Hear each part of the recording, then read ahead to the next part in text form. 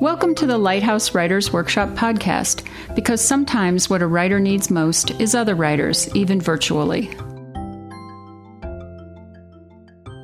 Participant readings are always a LitFest treat. This year is no different. Listen in on this second of 3 installations of the LitFest participants reading. A spectrum of work showcases the depth and variety of the Lighthouse community of writers.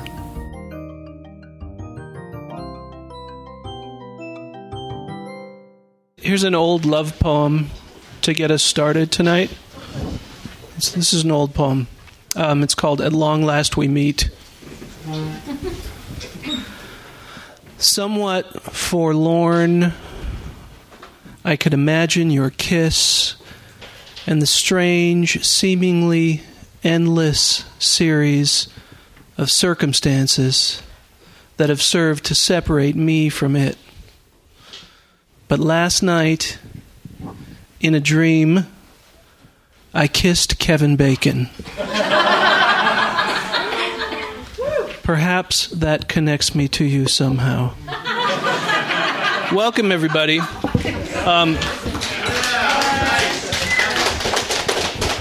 Welcome to the penultimate participant reading. I believe it is. It's the penultimate. It is the penultimate LitFest participant reading. The first participant reading was last Sunday, I believe, and it was an extraordinary reading. If any of you were here to catch it, it was all women readers, and it was the quality was pretty high. I mean, we're going to have to really step up our game tonight to compete with them. Yeah. Just kidding. It's not a competition. You're not competing against each other. So just to be clear, I think we're not competing with the readers from the previous participant reading. We are, however, competing with the readers from the next participant reading. So. Bring your A game tonight. We have a potpourri of genre for you tonight. We have memoirists, we have fiction writers, we have poets. We've got a great slate of readers, and I want to get us started. Our first reader of the evening, I believe, is a fiction writer, and I guess you could call her a local favorite. Kate Barrett is a native Coloradan, and she generally writes about places nobody likes, such as the Midwest and Wyoming. Please give a big hand for our first reader of the night, Miss Kate Barrett.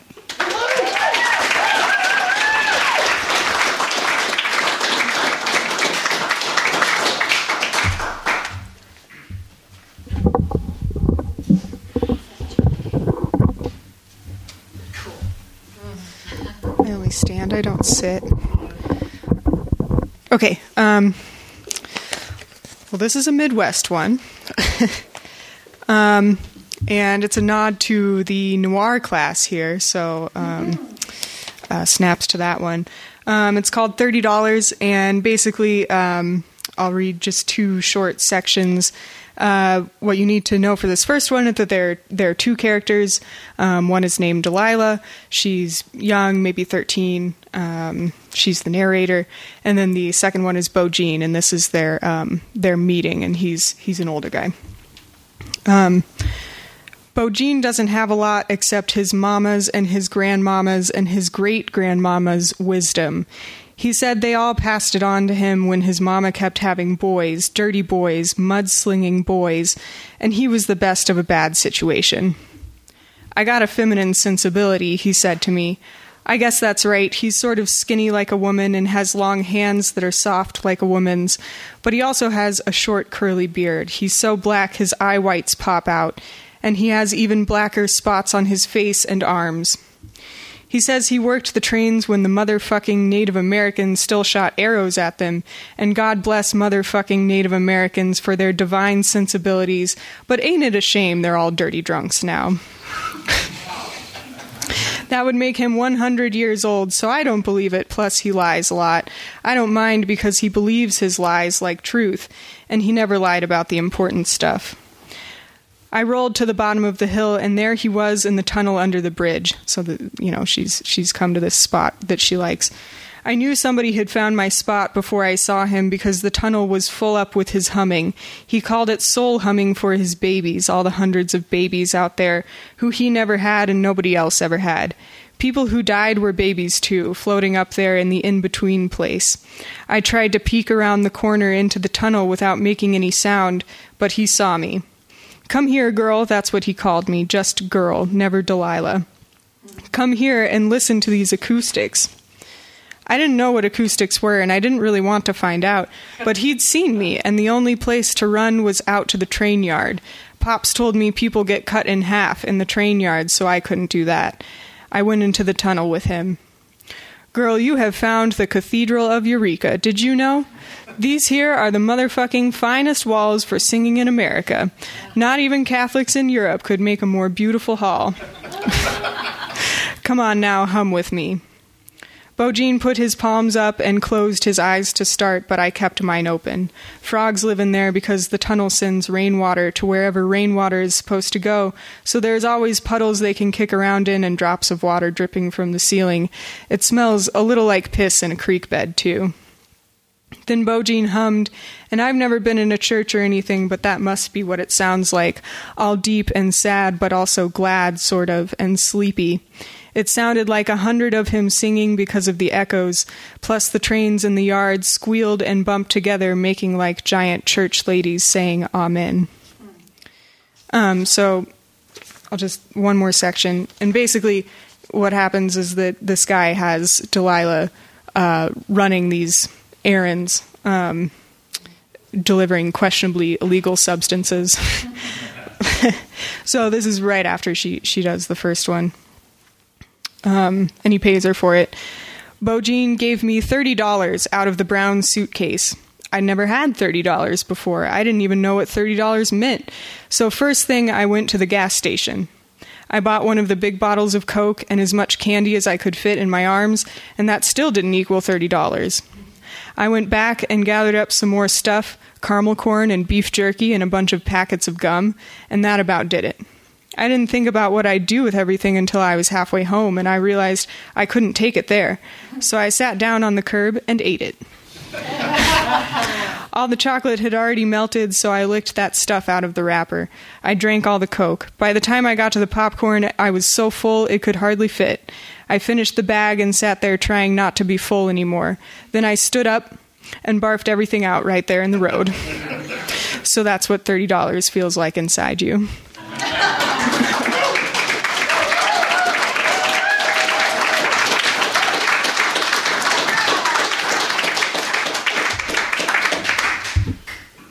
Thank you, Kate. That was really great. You must be a poet. I have made that attempt.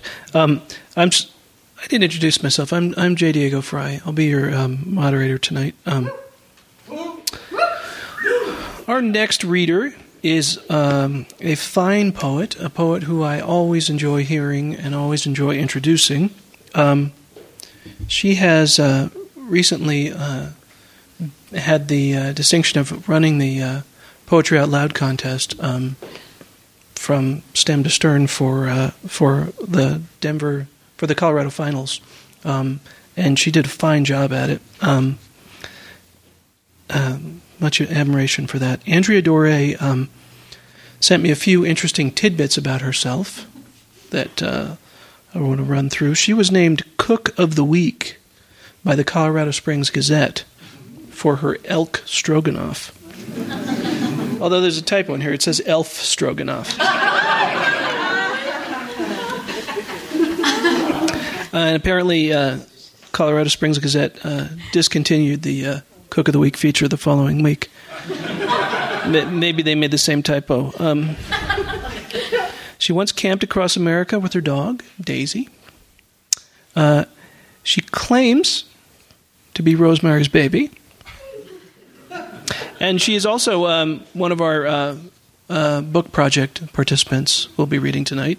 And I believe she's going to be reading a piece from that, correct? Please, warm welcome for Miss Andrea Doré.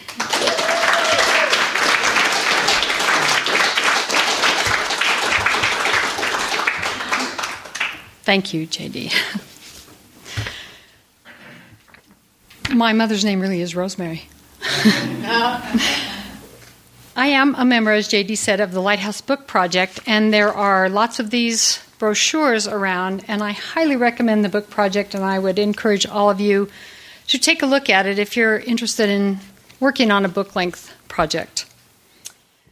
I had the privilege and fun of being in the advanced memoir workshop this week with Robin Hemley with numerous memoirs from Lighthouse, and I will be reading a piece from that work in progress, which has generously been labeled as nonlinear.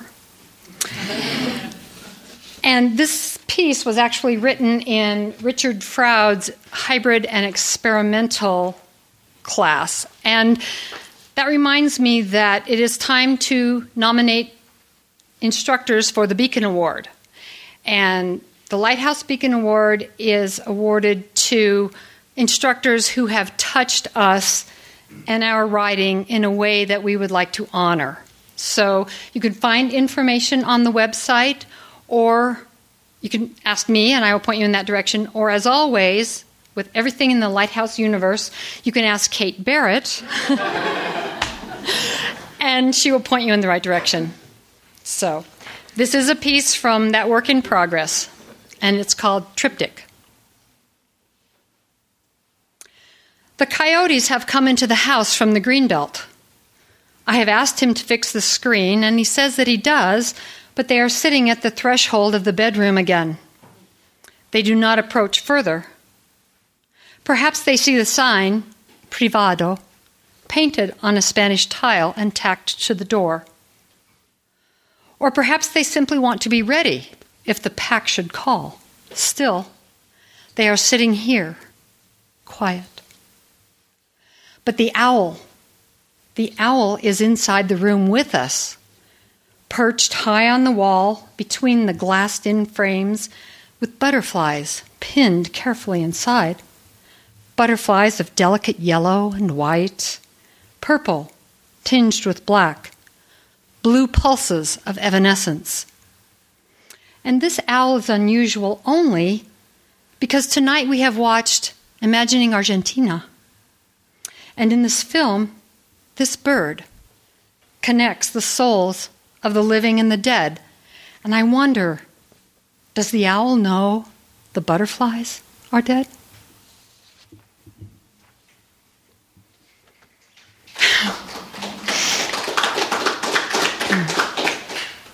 We've taken off our shirts and washed them in the ceramic basin of the fountain on the patio. Thick, shiny cerulean glaze winking through the water in the moonlight. I will only know that we have done this when I see our clothing hanging on the wooden chairs in the dawn. Mine, indigo, and sleeveless, because we face to the west, and it is summer, and the walls of the house hold the heat well into the night. He tells me 3. When I ask him how many people he has killed, 3. He has killed a man with a pistol in the anus, and I try to imagine how this came about and what this looks like.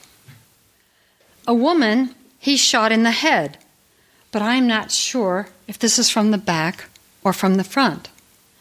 The third, or perhaps she is the second, is also a woman, and I sense that she is in an alley, darkened cobblestones, and although neither he nor I can see her clearly, these are all bad persons. When I will ask him about this in the morning, as we collect stiff, dry shirts that I don't remember shedding, he will say, "You did not hear me tell you this."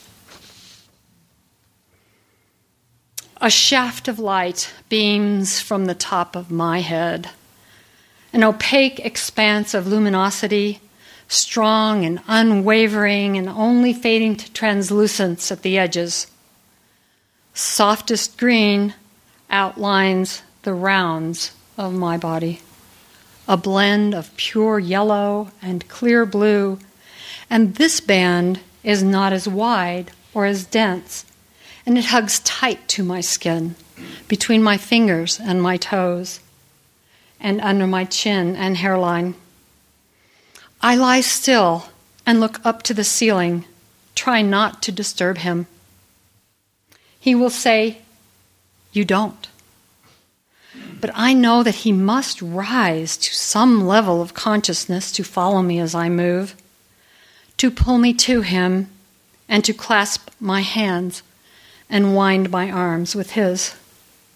He will not let me go, and we will awaken with each other's breath in our faces. His grandfather has told him that he must always sleep with his heart on top, but tonight he does not. He has turned to the left, and his heart has fallen to the bed, where it does not leave a stain on the sheets. Thank you.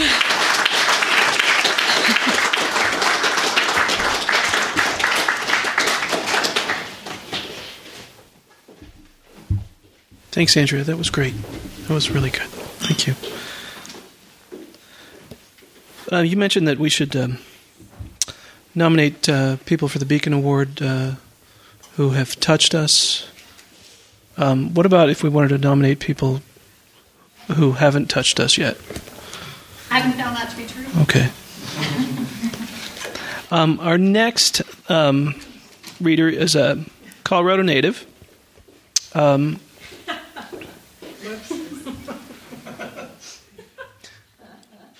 Much like our first two readers. You're from Colorado.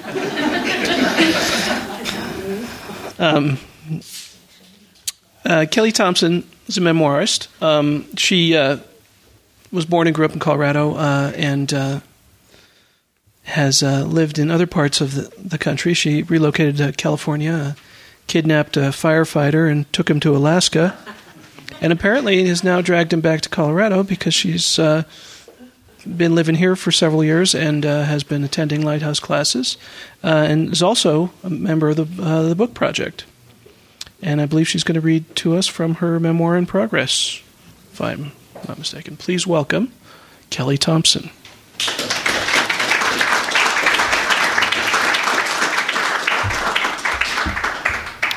Hi. This is a piece from the memoir that I'm working on, and it's called Oh Darling Girl. It reveals the story of addiction in a brighter light, I hope, than other memoirs. It uncovers the roots, the tangled strands of DNA that we all come from, to discover not just a legacy of alcoholism and violence, but the even stronger legacy of love. This particular piece is imagined as it must have been or might have been by the narrator. It's from one of the strands, so to speak, that weaves throughout the memoir.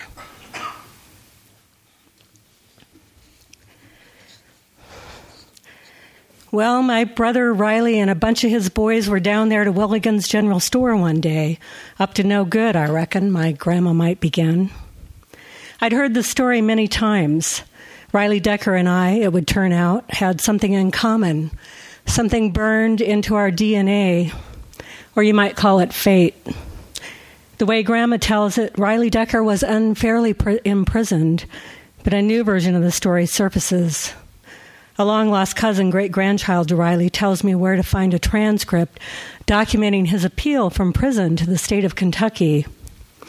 As I read, the gift of conjure Grandma gave me takes over, and I am there on Willigan's porch. I imagine myself not too close, but near enough one of the old coots sitting there to see the figure he's whittling as a whistle. I remember one that Pa, my grandfather, made in the shape of a bird. I get quiet, lean back. The rough-hewn wood scratches my shoulder blades through the cotton gingham dress I fancy a girl might wear back then. The voices rise and fall, regular-like at first, just men being men, an occasional guffaw, someone calling out to the store tender, "Bring more whiskey." Glasses clink, chairs scrape against the floor. They are playing cards, maybe poker. "Come on, deal, Riley. What are you waiting on, John Henry?" Smoke wafts out the door, rolling tobacco raw and shaded with other Saturday night smells. The sweat of men after a long day's work, the tang of sassafras tea. The April scent of coffee tree mingles with sweet Betty's, the allspice aroma of flowers a girl might pinch off and crush in a hanky to pin on her dress. The pale porch planks worn smooth cool my bare legs. As the afternoon wears on, dappling light blinking through the leaves of the ancient buttonball tree, the voices deepen, get rough and loud, then louder. Rounds of whiskey are called for, bootleg, it's a dry county, and poured all around before glasses are abandoned. Riley tosses his head back and swigs straight from the bottle. Arguments erupt over hands dealt wrong, then settle down, only to erupt again.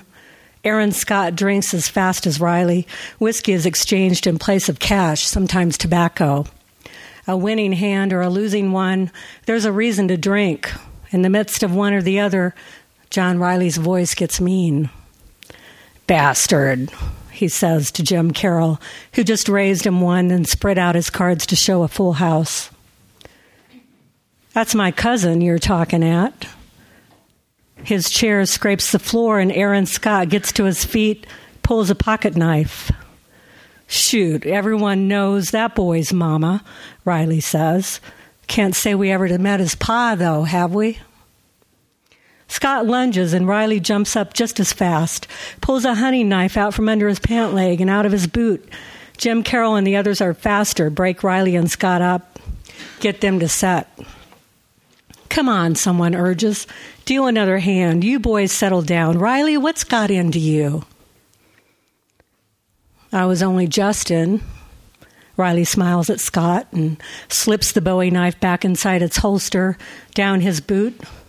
He's an imposing man, maybe the tallest in the entire county of Grayson, a bit stringy, long-boned, has a rangy look, and handsome.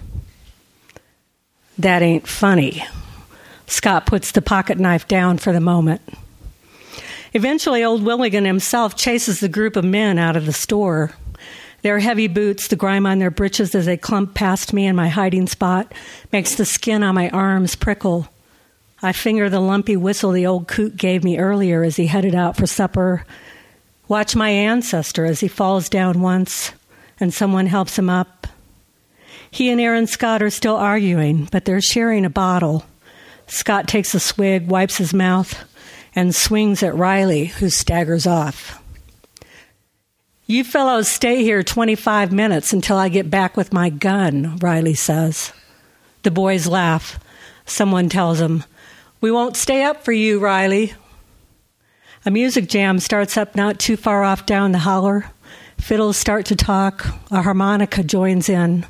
A banjo twangs. The air changes slightly, feels electric, and someone notes, "Might rain yet."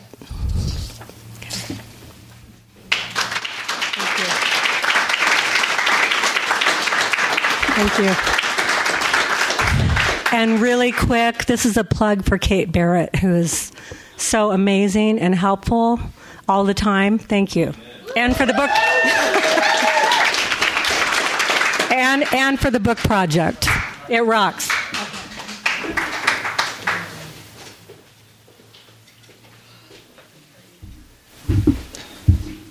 Thank you so much, Kelly. Thanks. Is Sam DeLeo here? Okay, good. I haven't met you yet. So the only thing I know about Sam DeLeo is the very little bit that he emailed me. So I apologize I don't have a longer introduction for you. But Sam DeLeo has published poetry and has had 2 plays produced. Has recently finished his novel, As We Used to Sing. Please give a warm welcome to Sam DeLeo.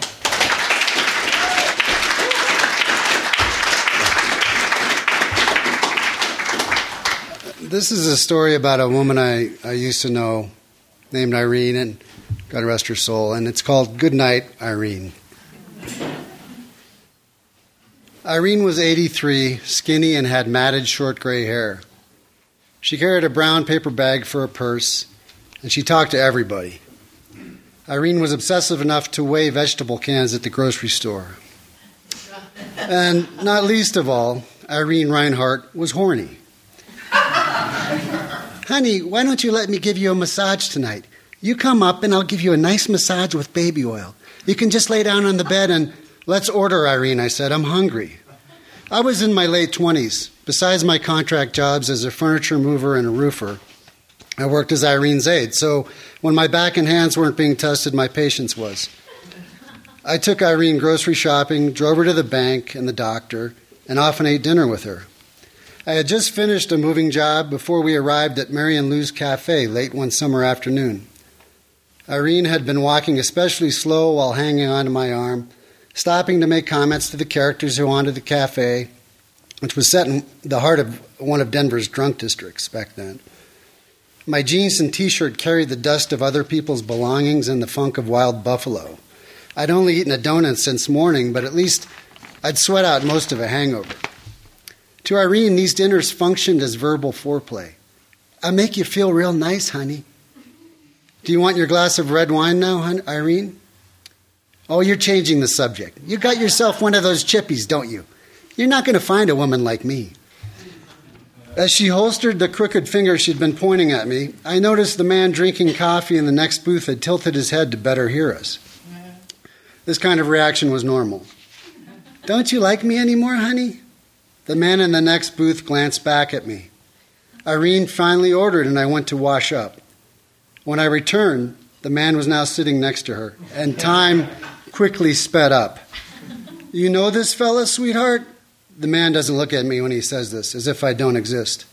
Irene is focused on delivering story. I fed the orphans in Wyoming when we lived with the miners, she says. I was a good woman and chaste. Is this guy taking care of you, honey? The man asks. Sorry, is there a problem, I say. This sweet lady tells me she could use a good man, and you don't look like you fit the bill. Maybe you'd like to prove you're a better man, I say. I think I might just do that, he says. Auditions are out back, I say. Out back it is. Let's go, Irene, I say. We'll eat somewhere else. The man and I stand up quickly, ready. But I have to help Irene from the booth, put her arm in mine, and walk her out the back door. This is on, I say. Damn right it is, he says. Irene and I managed to shuffle a total of 3 feet. Let's see how you fare with someone who's not an old woman, the man says. Yeah, let's see how I do against a younger woman. Irene and I cover maybe another 5 feet. Right now, buddy, the man yells. Oh, it's on now, I say. And for the whole excruciating walk to the door, the man and I strained to fan the fight flames against a pace determined to drown them. In the parking lot, we mostly just roll around on the ground. Just before a line cook breaks us apart, I get the man in a headlock. I catch a glimpse of Irene in my compact car. Her mouth hangs open in amusement. Her face is lit by the sun's orange glow. She's the sole winner of the afternoon spotlight.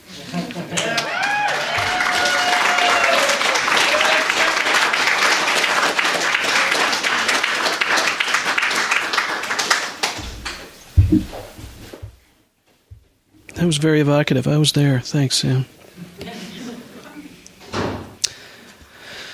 Up next, we have a novelist. Carrie Esposito is going to read for us an excerpt from her novel, set in India. The novel's called No Way to Fall Off This Earth. And just by way of a little bit of trivia, what does Carrie Esposito have in common with J.K. Rowling? Carrie Esposito began writing her first novel, the novel that we're about to hear from, she began writing it on the subway ride to and from work while assistant principal at a middle school in Brooklyn. So Carrie has spent most of her adult life on the East Coast and now recently moved to Denver with her husband and children. Please welcome Carrie Esposito. There you're right in the front.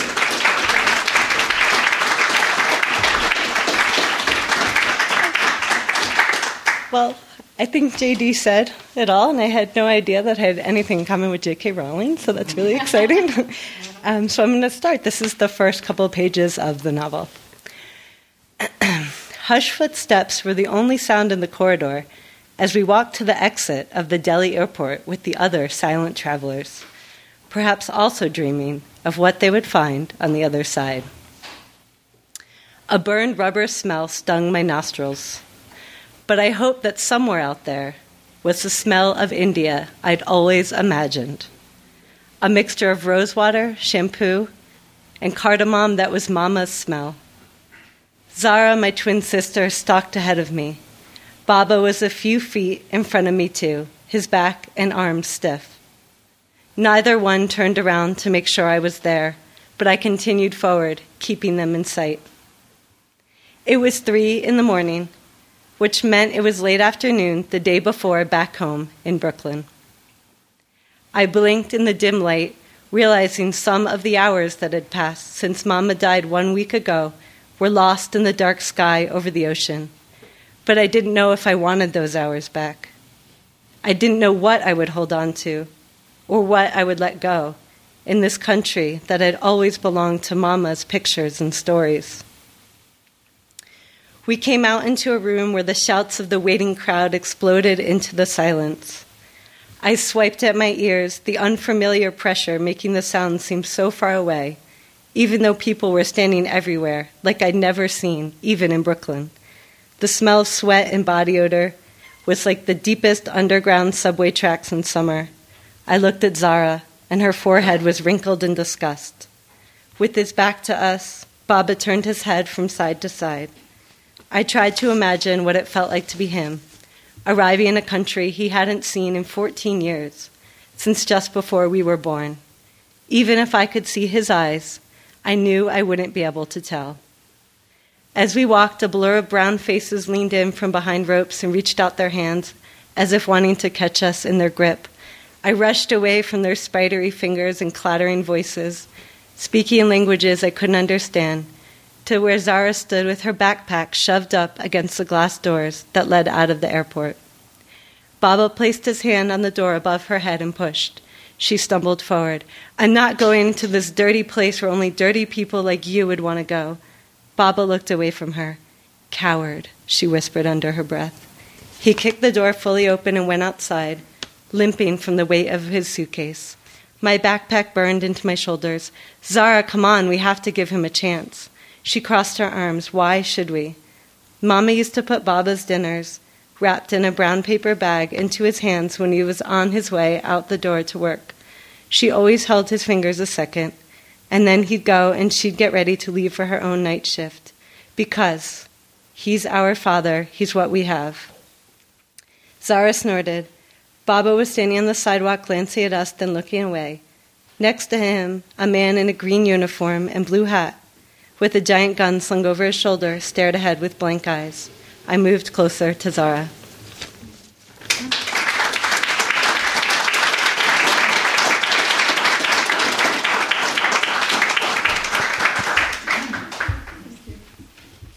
Thank you, Carrie. I wanted to mention also, Carrie has a great author website. If you're still getting yours set up, it's a good one to look at. Just go to the Google and search for Carrie Esposito writer. We have a few more readers for you, and by the strangest coincidence, I believe they're all poets. On the back side of this reading, all poets. All poets from, in fact, who I believe are taking Mark Doty's class. Took? Is it still happening? Took. It's over. Took Mark Doty's class this week. I want to just start us off with a poem called that you've all heard 100 times, but it's called Life Goal Number 31. When I finally Jello Russell Barbara Walters, I'll hit her hard, I will not falter. I'll pile drive and somersault her. I'll eat the lunch of Barbara Walters. Thanks. Okay, out of the gate, we have a fine poet whose poetry I have not heard yet, and I'm looking forward to it. Lauren Rusk teaches as an adjunct at, of all places, Stanford University. And she's writing her second book of poems. At various other times, she's worked as a preschool teacher, a barmaid at a tavern in Texas called The Linger Inn, and as a switchboard operator, which she describes as a surprisingly sensuous occupation, which is sadly obsolete. Please give a warm welcome to Lauren Rusk.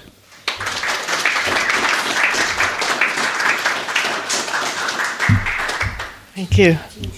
Yeah, most things are a little short.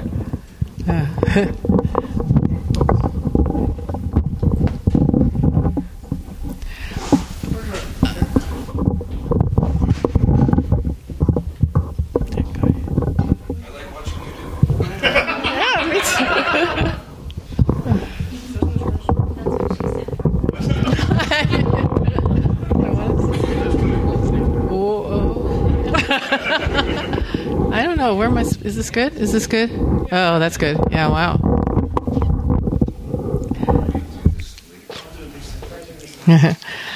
I'm going to read a prose poem I wrote at another workshop given by Mark Doty a few years ago. Actually, it incorporates all the exercises he gave us into this one, my only prose poem, which maybe will make a nice transition from the prose. It's a poem about the effects of having a distant, then absent father, and it has a couple of arcane references. As a child, I lived in a tenement in Boston, which had one of the few remaining ice boxes. For the young people here, that the ice box was a precursor to the fridge. It's a large box with a large chunk of ice in it that a man brings you every week. There are also allusions to a couple of TV reruns from the 50s. And the poem is in two parts. Meteorology on St. Botolph Street, a child's primer.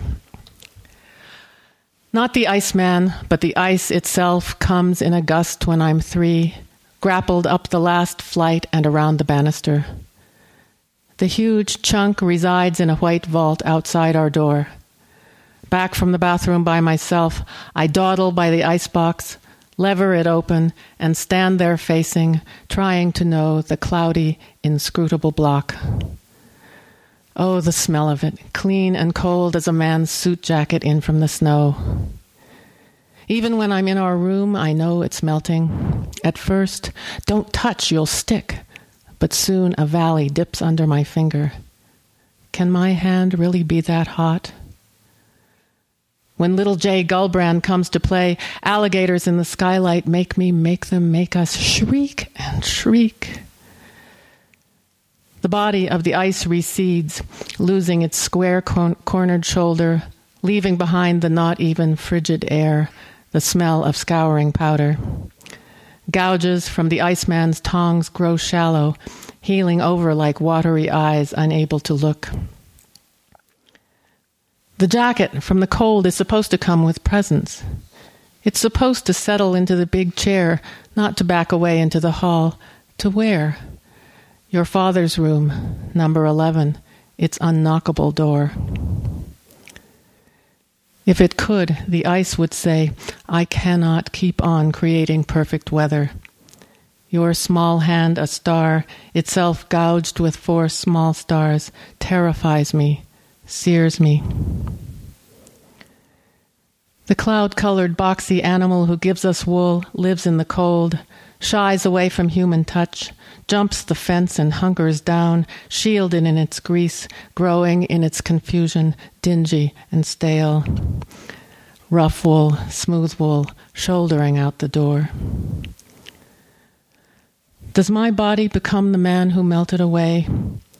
He's a tall, large man, as I have become tall and large. I overhear him talking to my mother before he goes out. Does he speak to me, other than to say, I don't want any? His voice, is it deep? Trying to know the starry block is like facing a slick, towering ship which wants nothing and offers nothing but blankness, and yet is the utter bass note that cannot but call forth desire. This is the second part. Forgot to say it's in 2 parts.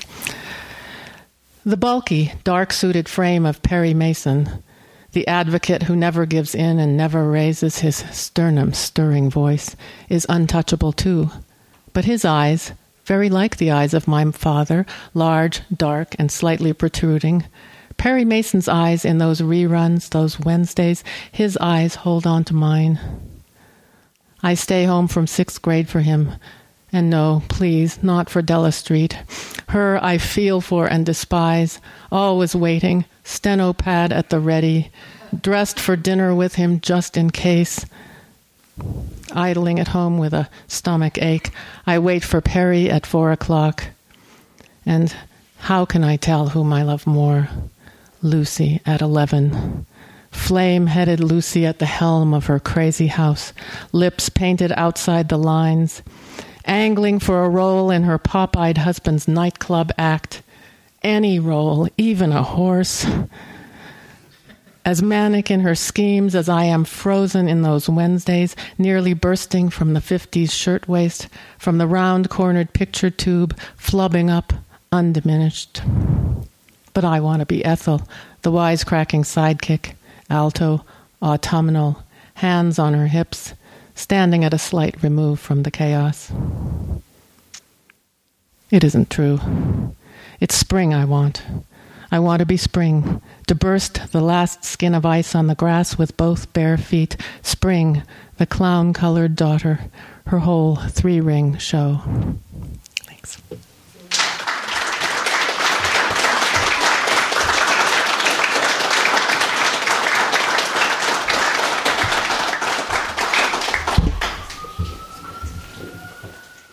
Thank you, Lauren. That was marvelous. That was terrific. Thank you. I always had a crush on Della Street. I think it was her name. I just always liked her name. Our next poet in our lineup of 5 poets in a row, John Riccio. Prior to entering the University of Arizona's MFA program, John Riccio held a series of odd jobs, including baby bib mailer, thin mint cookie impersonator, and my personal favorite, shrink wrap advocate. Please give a warm welcome to Mr. John Riccio.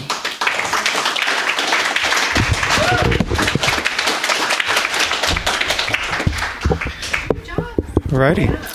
I just want to say thank you to Mark and the cohort and the Lighthouse staff for making this a really great week.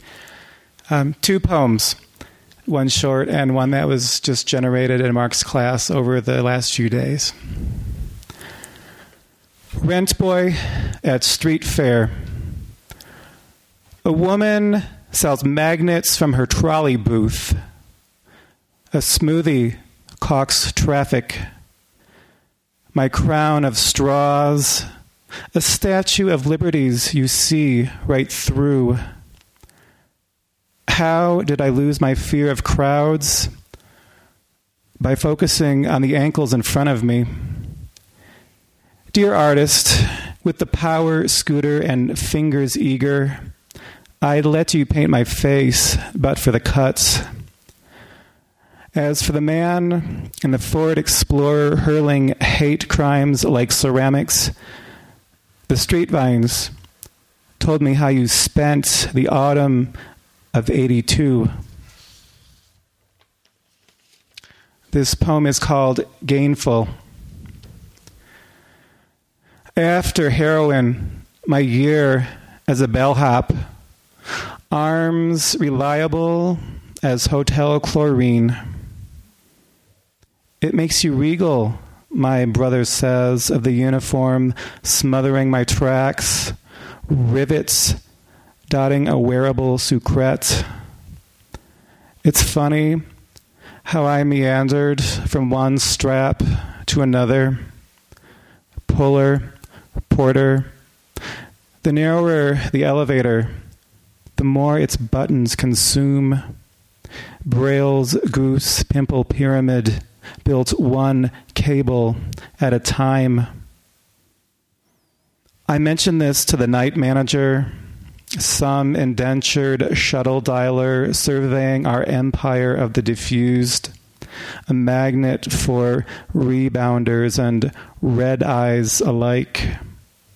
A month in, I tell my caseworker, Pam, always the monosyllables I'm assigned, a signal from the heroin ferry. Some salvages are a waste of tarnish. Life's composed of those who tip you with the crisp money.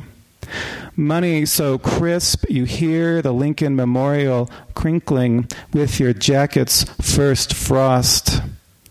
And those who tip you in singles, the color of dredged mint, ones clawed from wallets, stray dimes swimming the maid's mop water, the lobby's condensation like ambrosia with a blown gasket. And withdrawal? Pam asks. I tell her it's the lunch canceled by fax, the sprinkler's typography trickling atop the water cooler's drought, stationary handwriting so faint you mistake it for a specter's scratch. After heroin, the suitcase of sock holes, convention goers and carts, the 4 a.m. checkout king, may his fawning numb you the opposite of corrosion. Thank you.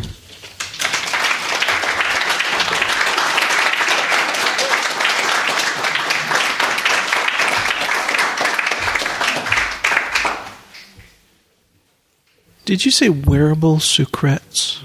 Wearables, yeah. I like that. I like that.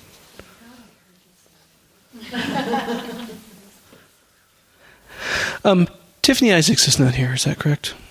None of you are Tiffany Isaacs. Okay, I didn't think so. Up next, a fine poet whose book I have read and reread.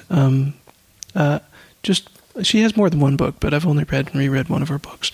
Her most recent book, The Mysteries. Catherine Bass, Catherine T.S. Bass, as I like to call her. Because that's my name. Yeah.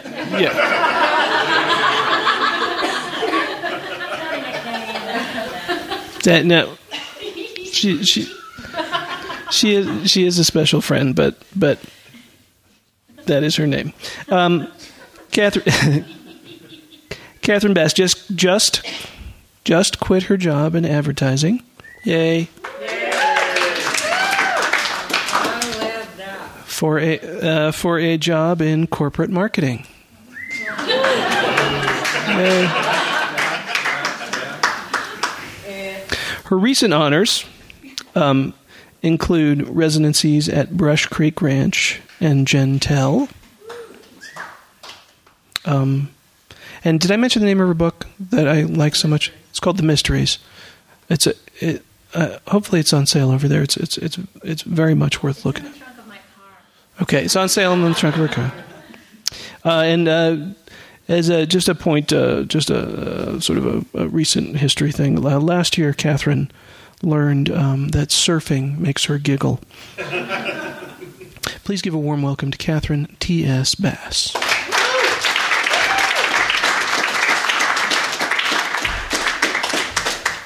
Hi. How is everybody? Yeah. Good. It's true that surfing makes me giggle. I didn't know that it was going to make me giggle. It was very hard. It's not for the weak. And that rash guard, you really need the rash guard, just if you ever want to try it. And you're going to get a rash anyway. But, it helps. But what I found is that the one time I really got up, I felt this funny feeling, like down here. It was a weird feeling. Could have been like an intestinal issue. I don't know.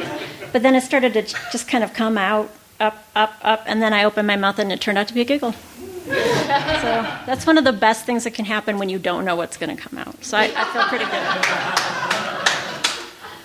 So I'm going to read a new poem that is kind of, it's an old poem, not old, but, of a certain age, maybe a couple months.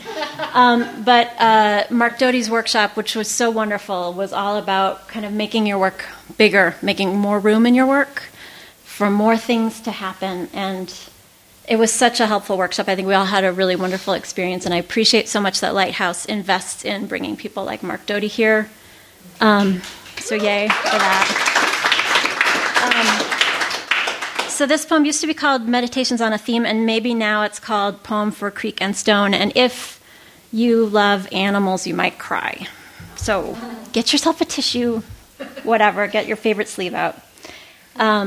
This is one long poem. It's the longest poem I ever wrote, but I don't write long poems, so don't be frightened. And it has a lot of these little ellipses, separated sections. So it might be called Poem for Creek and Stone, and it might be called Meditations on a Theme. It's still growing. The round stone in my chest allows. All this is still beautiful. A blur of snowfalls now since you were lost to us. The river says, keep going. The rocks hold still.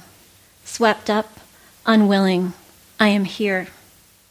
November sunlight falls thin. The doe guides her fawns toward the creek. Sweet brush and poplar, she urges. My resistance is nothing, snow and white stones. Life will not bring us back again. The you that is gone reminds I was worn all the way through. The you within me stays. Good boy, good stone. I hate that you are swallowed, something I can no longer see, no longer touch, my great knot on the outside. So many grays in this landscape, one starts to see through the red and pink and orange of gray, the green and blue. Sage climbs the hills away. Come back. When Jasper died, when Dana died, I am here, that knot in my throat again. Crouched between jagged horizons, this spot in Wyoming looks west for weather. It might just snow, and wouldn't that be a change? The you within me travels light, no leash, no ache, no spasm. You have returned to me, at least this habit and joy. But what have I passed over? Whitened whiskers and snout, eyes of molten amber, deep as the center of the earth. My whirled one, thick brown fur flecked with apricot, hot tongue unfurling, truly like a slice of ham. Your feast of a shank, your barrel of flesh, the burl I lay my head upon, and drifting with breath, finally sleep. Where are you, who were so much? Oh, beautiful, I feel your spark. Velvet ears sprout from the top of my head, and maybe it is the rock that travels, the river that holds still. I carry you with me, brindled armor of instant gladness. The heaviness of losing you keeps dropping all the way through me. This is the story I can't stop telling myself. Where to go from here? A list of the lost, my oldest friend, my oldest dog, then my only. Before Dana died, I knew. I heard it in her voice. I can come, I said, navigating the rush 1,000 miles away. Why didn't I? Is her no enough? Now there is only me. I straddled the log by the creek as she and I sat a fence in Indiana, balancing together at the edge of 6th grade. Long-gone insects marked this wood with their own wormy hieroglyphs I can't read. Sunflowers and goldfinches bloomed the day we put Jasper down.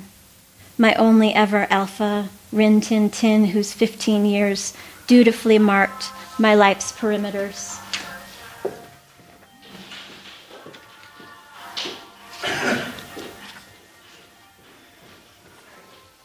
I don't want to go, he told us. Defiant and doped up, he walked away, stood guard, the slope of his hindquarters listing. He leaned in to the old clothesline even. Anything to not lie down. Don't make me go. And you said it too. I don't want to go, but gentle, a kind of apology in my cool office. You knew the time as well as we, better. And it was September again, goldfinches and sunflowers, and your pile of fur like roadkill, like a stranger, covered with our tears on the cement patio. Come back. The heaviness of losing keeps going. It's the river, the creek, and maybe stones are lucky to be left behind. You can never be any more now than what we carry. And yes, that is so much. And no, it's not enough. Enough is a promise with a crack. I want it. I want everything. I want everything back. This might be where the snow begins. Thank you.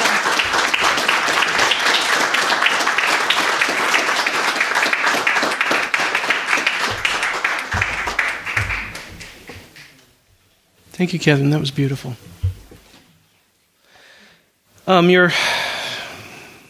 Your description of surfing reminded me of the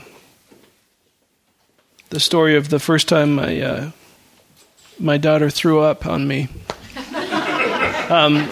She was just a baby. She was 2 or 3, and I came into her room and she was crying because she was feeling sick and just feeling terrible, and she was weeping. And I bent down and I scooped her up and I said, "What's wrong?" And I picked her up in my arms, and she was crying against my neck, and suddenly I felt this warm flow on my back. I'm sure many of you have experienced that feeling. And she started laughing.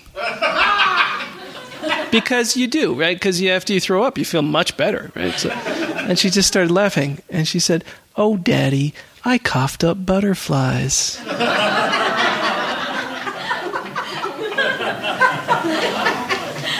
Never mind. I don't know. You reminded me of that. Not your story, not the poem. You just. Our next reader is a practitioner of not the oldest profession, but certainly the best profession. Julie Askeruns.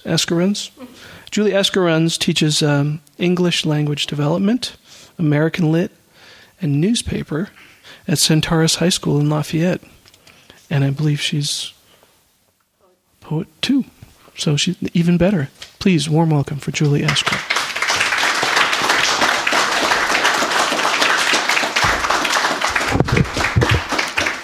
Hi, everybody.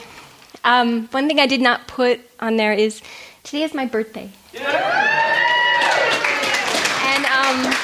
I can't think of a better way to spend a week than with Mark Doty and the writers in our writing group. It was absolutely fantastic. So thank you to everyone involved. I'm going to read 2 pieces. One piece is actually prose, which is new for me. And then a poem. The prose will inform the poems, so we'll just slide from one into the other. And tomorrow is Father's Day, so these are both in honor of my father. Running. He runs down the hall toward the fire door. In the last several weeks since he came here to live, he's lost more than 10 pounds. His jeans low-ride, with Depends peeking over the top. Normally, frail as he has become, he shuffles along. But a woman is pressing the bar on the fire door. It screams. He runs toward her, shouting, "Hey!" My brother and I don't know if he's running to stop her or to help her escape. My father's hands are purple from all his pounding on the door to be let out. There are 2 nurses on duty, or LPNs. One runs into the hallway just as another man stands from his wheelchair in his continuing attempt to enter a room that is not his. He topples to the floor and cuts his arm. The second nurse runs to the phone to call 911. They can't pick him up until someone verifies that they didn't push him. The blood runs down his arm. His face has no affect, no registration of pain or people. My brother runs after Dad and takes his elbow, leading him back. The alarm wails. There are about 15 people sitting just the other side of columns demarcating the common area.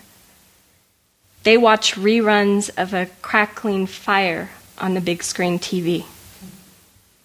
As my father enters, one man growls at him. Dad growls back. He touches a woman on the arm gently. She snatches her arm away and shouts, "Don't touch me." I turn to the nurse and tell her I'm amazed. She says it's just her job. Asks if we're ready to leave. I feel bad for making demands of her, but don't know the code to let us out. Dad follows us to the memory unit door. The alarm's still sobbing. It's Thanksgiving.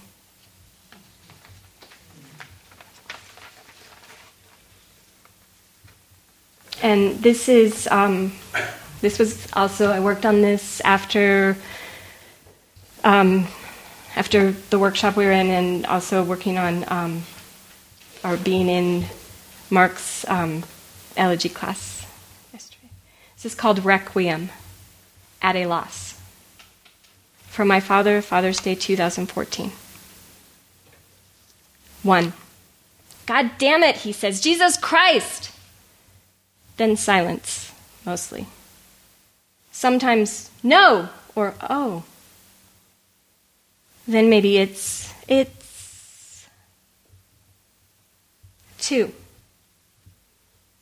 I wonder, without words, what shapes thought? Tell me moss rocks, glaciered bays, gouged trunks of trees. Talking, tied, moon-wounded, we turmoil, never moving through, unable to clank clay from the spade, agape as a bell or elevator shaft, more than silent, snoring drafts, shattered timbers, flats and trowels tossed into a truck. We are shucked, splayed, unkerneled husks tumbled together, raked, naked in our stopped-up prayers. 1.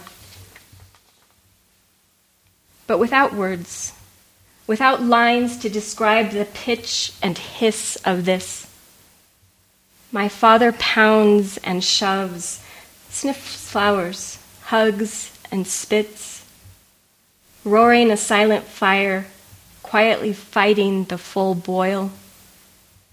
A greening bulb unable to unfreeze its outer skin of glass until at last.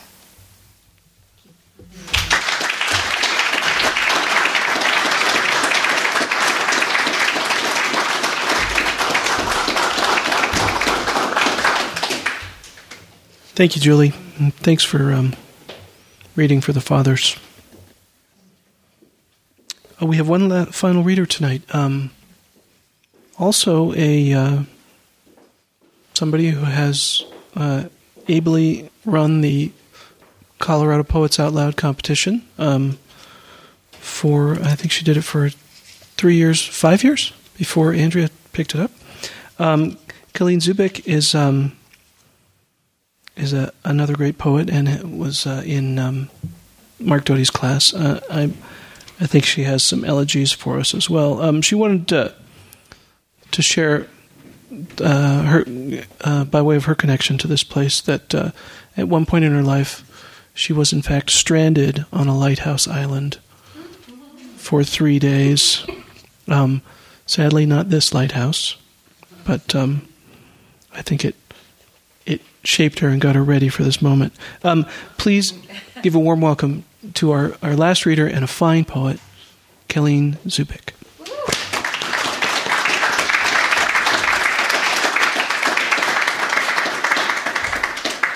Thank you, JD, and thank you, everybody, for still being here. I was revisiting that school moment, last name Zubik, Z-U.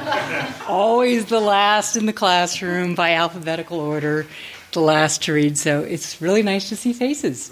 And, just to chime in, there were Zen meat cutters all in Mark Doty's workshop, so that was wonderful, and taken many workshops here at Lighthouse, too, so building that community is a great thing that happens here. So I wanted to thank all you guys. Really enjoyed being with you.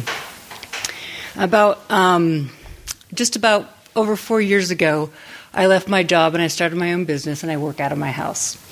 And my husband gave me, with great ceremony, a magnet with this happy-looking 50s housewife that says, "Drinking coffee and slacking off is all about what I do," or something like that. So this poem is called Housewife Ritual, and he doesn't know the half of it. Housewife Ritual.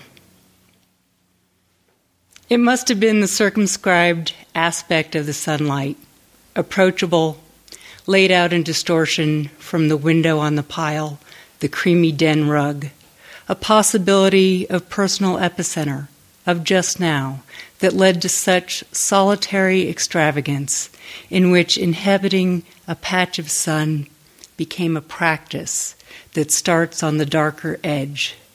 Swift lift of shirt or gown and shirk of anything under, the mail of colder air roughing skin, then stepping in, not testing, but outstretched, full measure, then sinking knees to chest, soaking in a temporary tub of wonderment where she can weave her hands through the moty air, lean back and let the glowing, dazzling countenance wash her hair.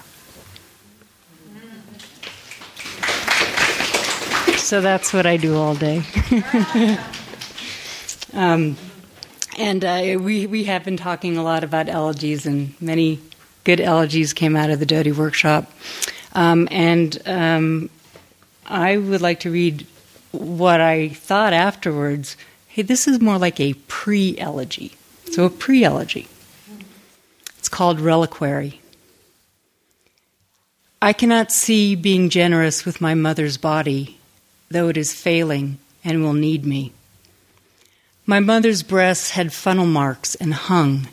Minis, she called them, those dugs she was forever scooping into two small bras. As a girl, I stored her whole body, the inky mole in her underarm, darker down at her jawline and lip, even her legs' intricate bedlam of varicose veins. Nothing can be soft anymore now that I've inherited this dilemma, to clean without hope for dignity, to care without possibility of love, to rail without probability for change. Although I know my mother could be beautiful in pictures for parties. Now, against the current of biweekly phone calls, Mother says, "I never told you this," and quick, plain as a recipe, relates how once, while I was waiting to be taken shopping, she shut her door, quickly masturbated on top of the made bed. Why this of all? Could I have seen the tell, her flushed chest? And is it possible that I never interrupted, caught my parents when they were fixed on themselves, blind to me? Whether sad or angry at losing the upper hand to age and distance, My mother knew how to get my attention and quiet. Maybe this is the thing a daughter needs to know to harden her for the end. It's possible a mother hates to lose her body to function, to birth and feeding and sex, tidying up, smoothing down. Maybe before surrendering to my care, she needed me to know she could forget me for pleasure. So when I clean diligently between her thighs, I will never only think of her tearing open for me, but I'll also think of my mother, Kathleen, engendering pleasure, secret and central to the life of her. Thank you.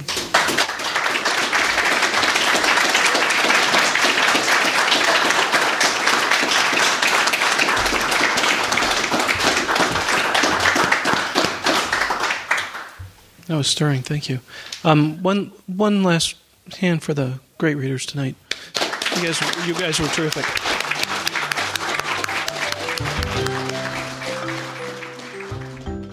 Lighthouse would like to thank the following generous donors that make events like this possible: the Scientific, Cultural, and Facilities District, the National Endowment for the Arts and Artworks, Colorado Creative Industries, Denver Arts and Venues, and many others. For more information about Lighthouse Writers Workshop, please go to lighthousewriters.org.